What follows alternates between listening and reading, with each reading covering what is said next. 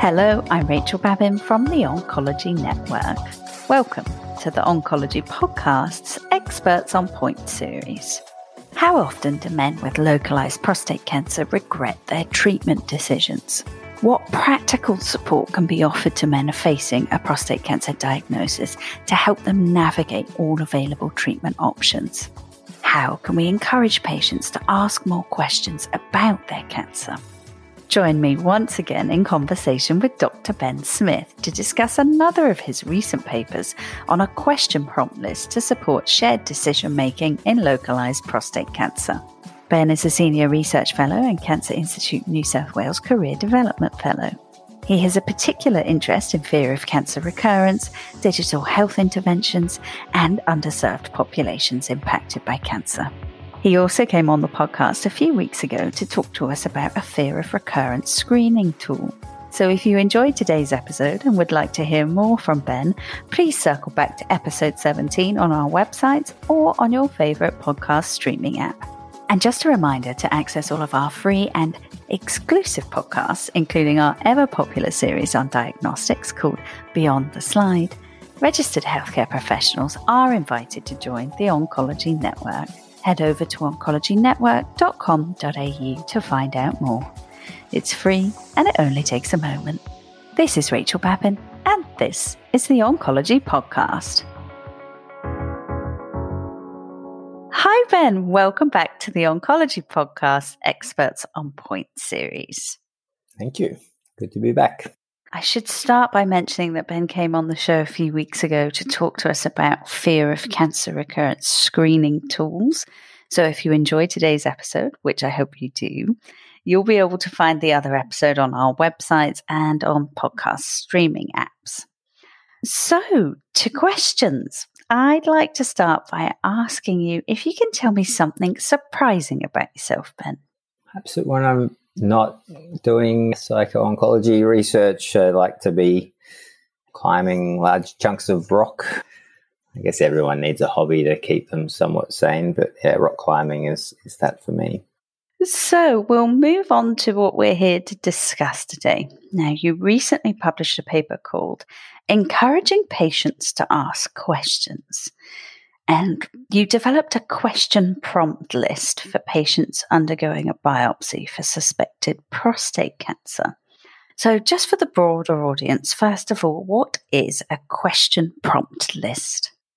As the name suggests, it's a very brief, simple tool that comprises questions or a list of questions that a patient can select to ask their healthcare professional in regards to the types of treatment that they might receive for a particular condition, in this case, prostate cancer. Thank you. So what are the main decisions that men with localized prostate cancer will be asked to make? So men with localized prostate cancer have, I guess, three main treatment options. One is active monitoring, so just to continue being tested to monitor their PSA levels. And the second is to have radical prostatectomy, so surgical removal of the prostate. And the third is radiotherapy.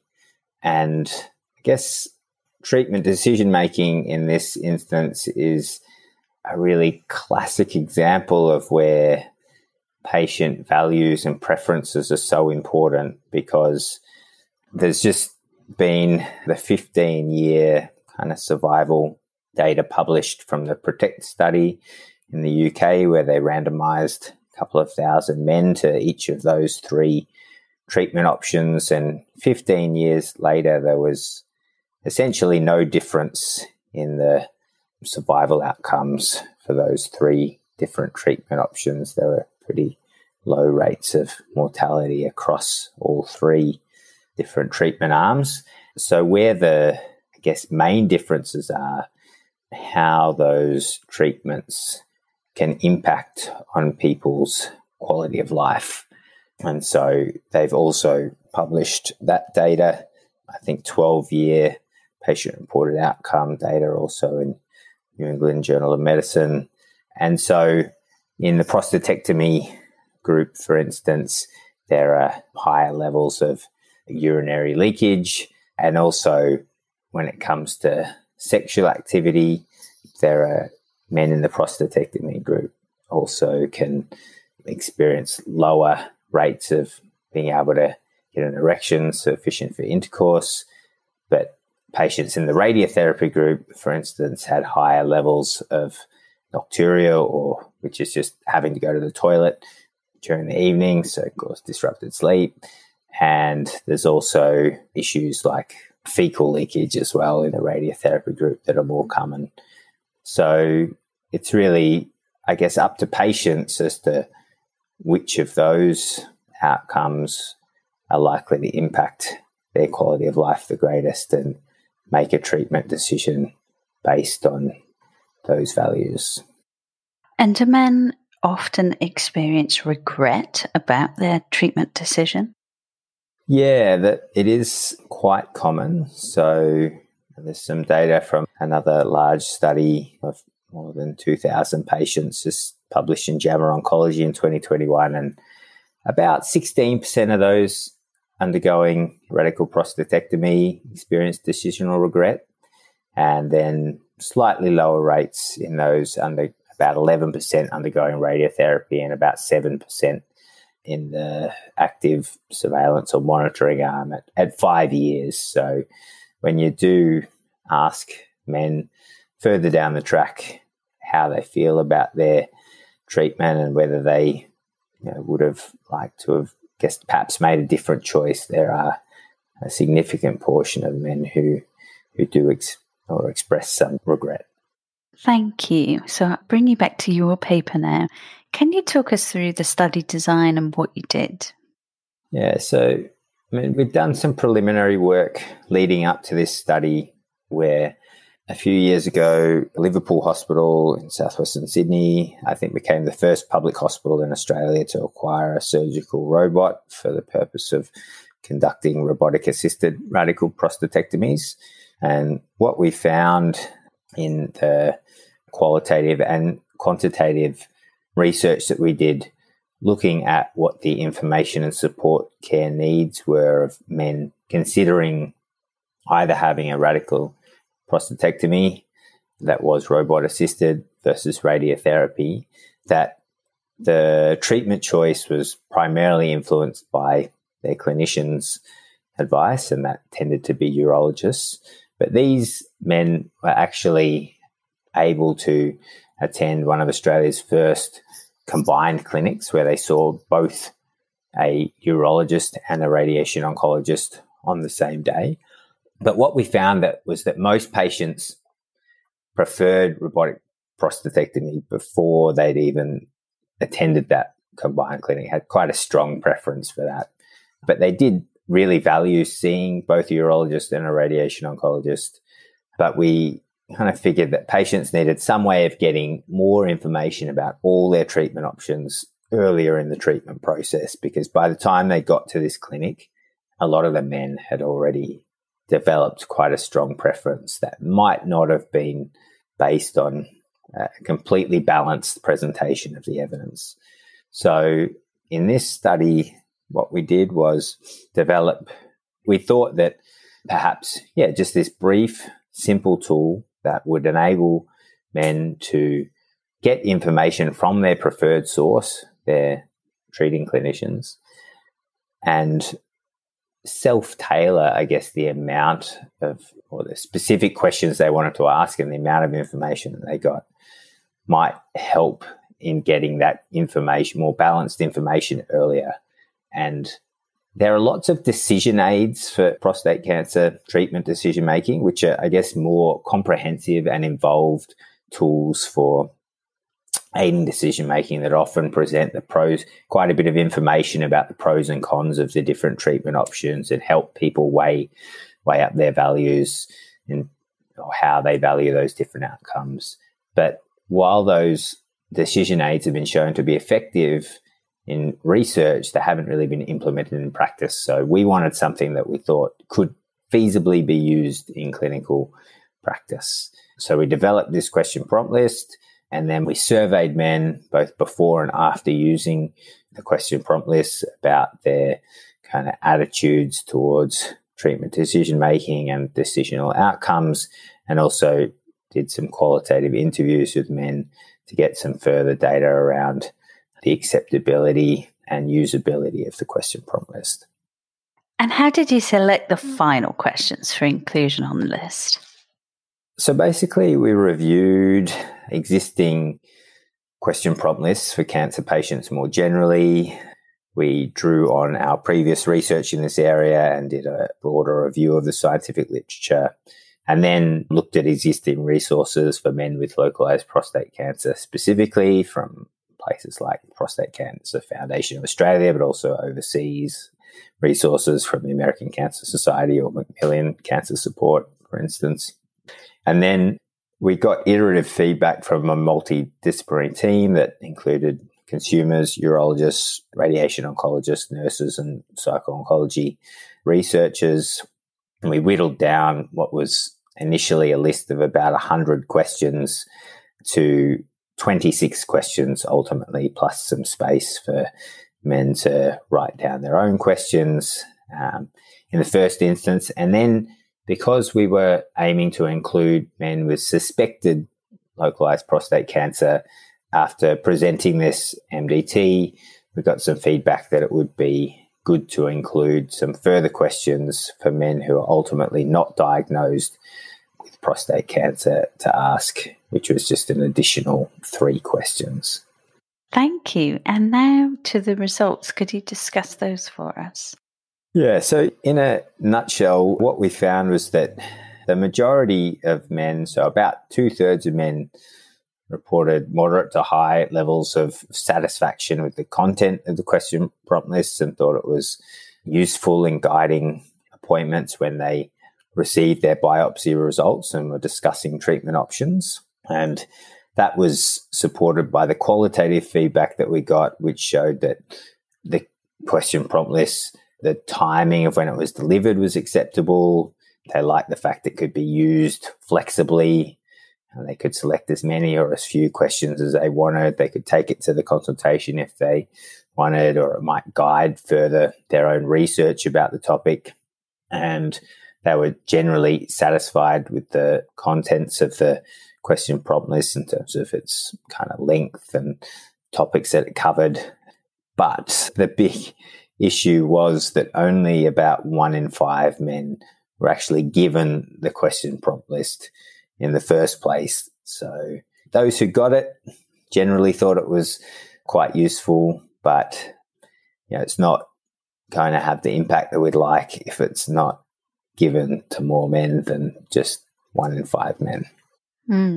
So in an ideal world, who is it that gives them the list? It's typically a urologist. Well, that's how it worked in this study.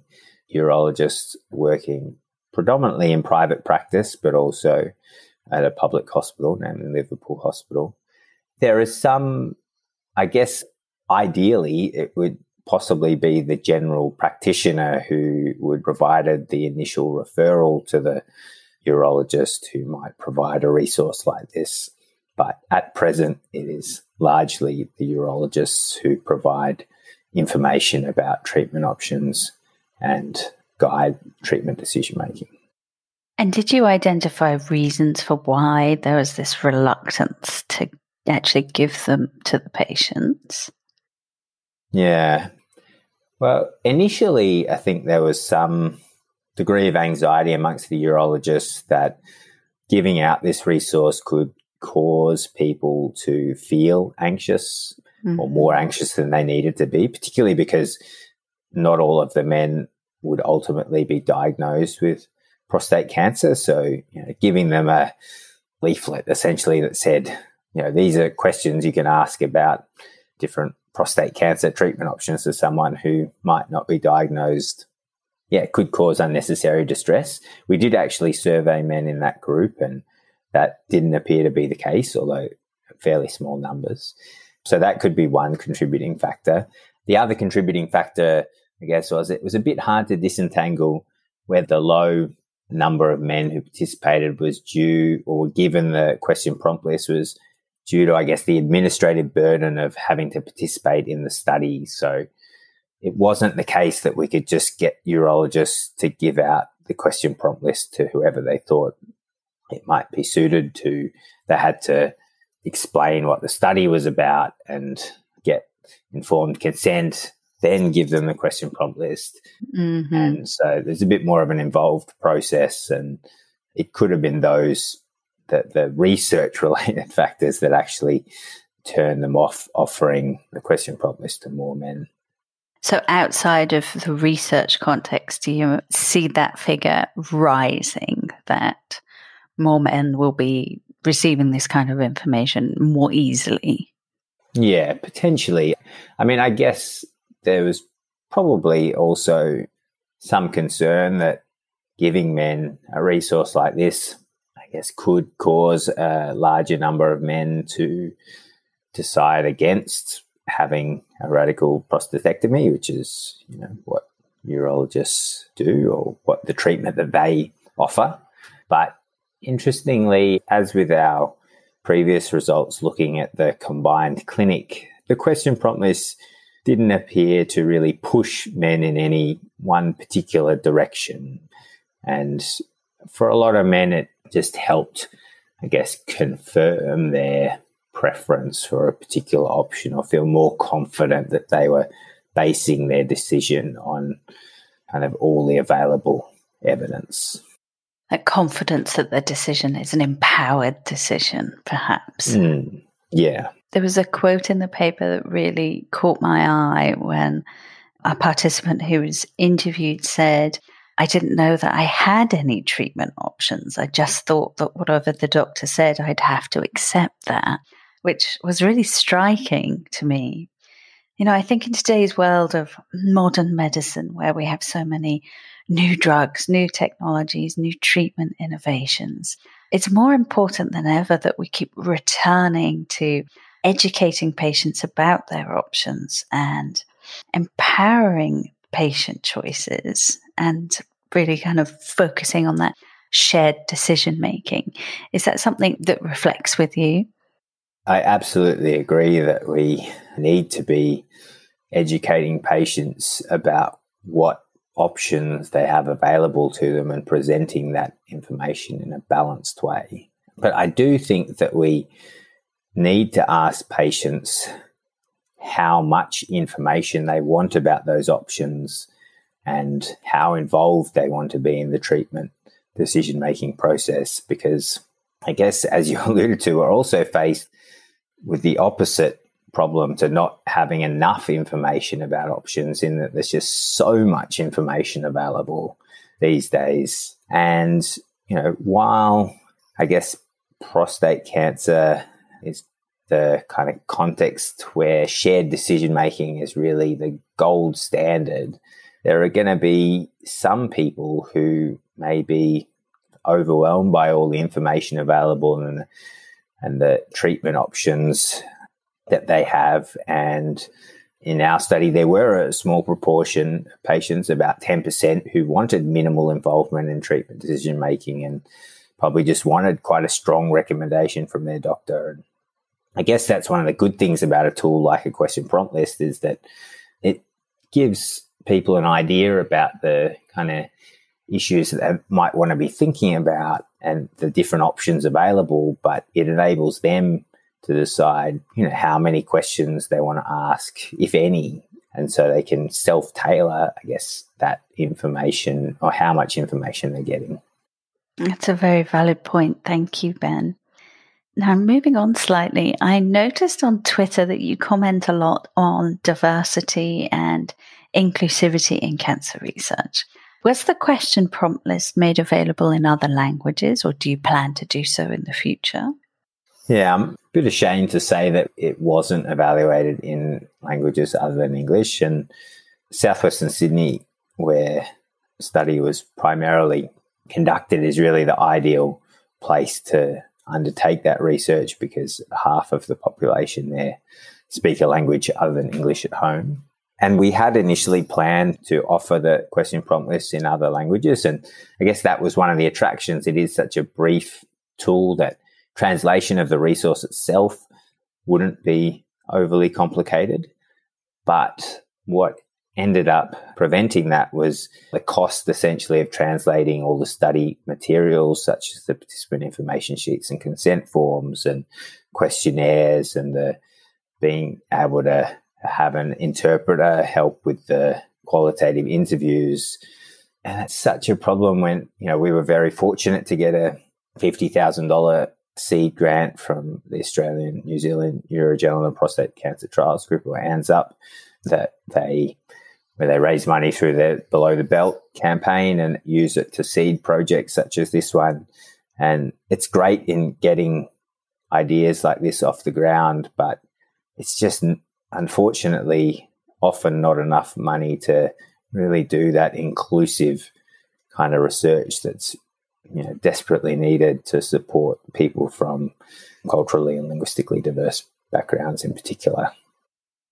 Excellent. And I'm glad that you've got a shout out to ANZUP in there, because they do support some really diverse and amazing projects. And we always enjoy speaking to researchers who've had projects funded by ANZUP. So thank you. So what's next with the question prompt list? Are you planning on further studies, perhaps when you roll it out, translated options? Yeah, so ANZUP are currently revamping their website, and we're hoping to offer it as part of a suite of consumer resources that they're planning on hosting on their website. Yeah, we're a little bit unsure about where to go with this now, whether it's, I guess the next logical step would be to explore, what the barriers and facilitators are to urologists actually giving out the question prompt list to patients, and maybe exploring alternative options such as delivery through GPs.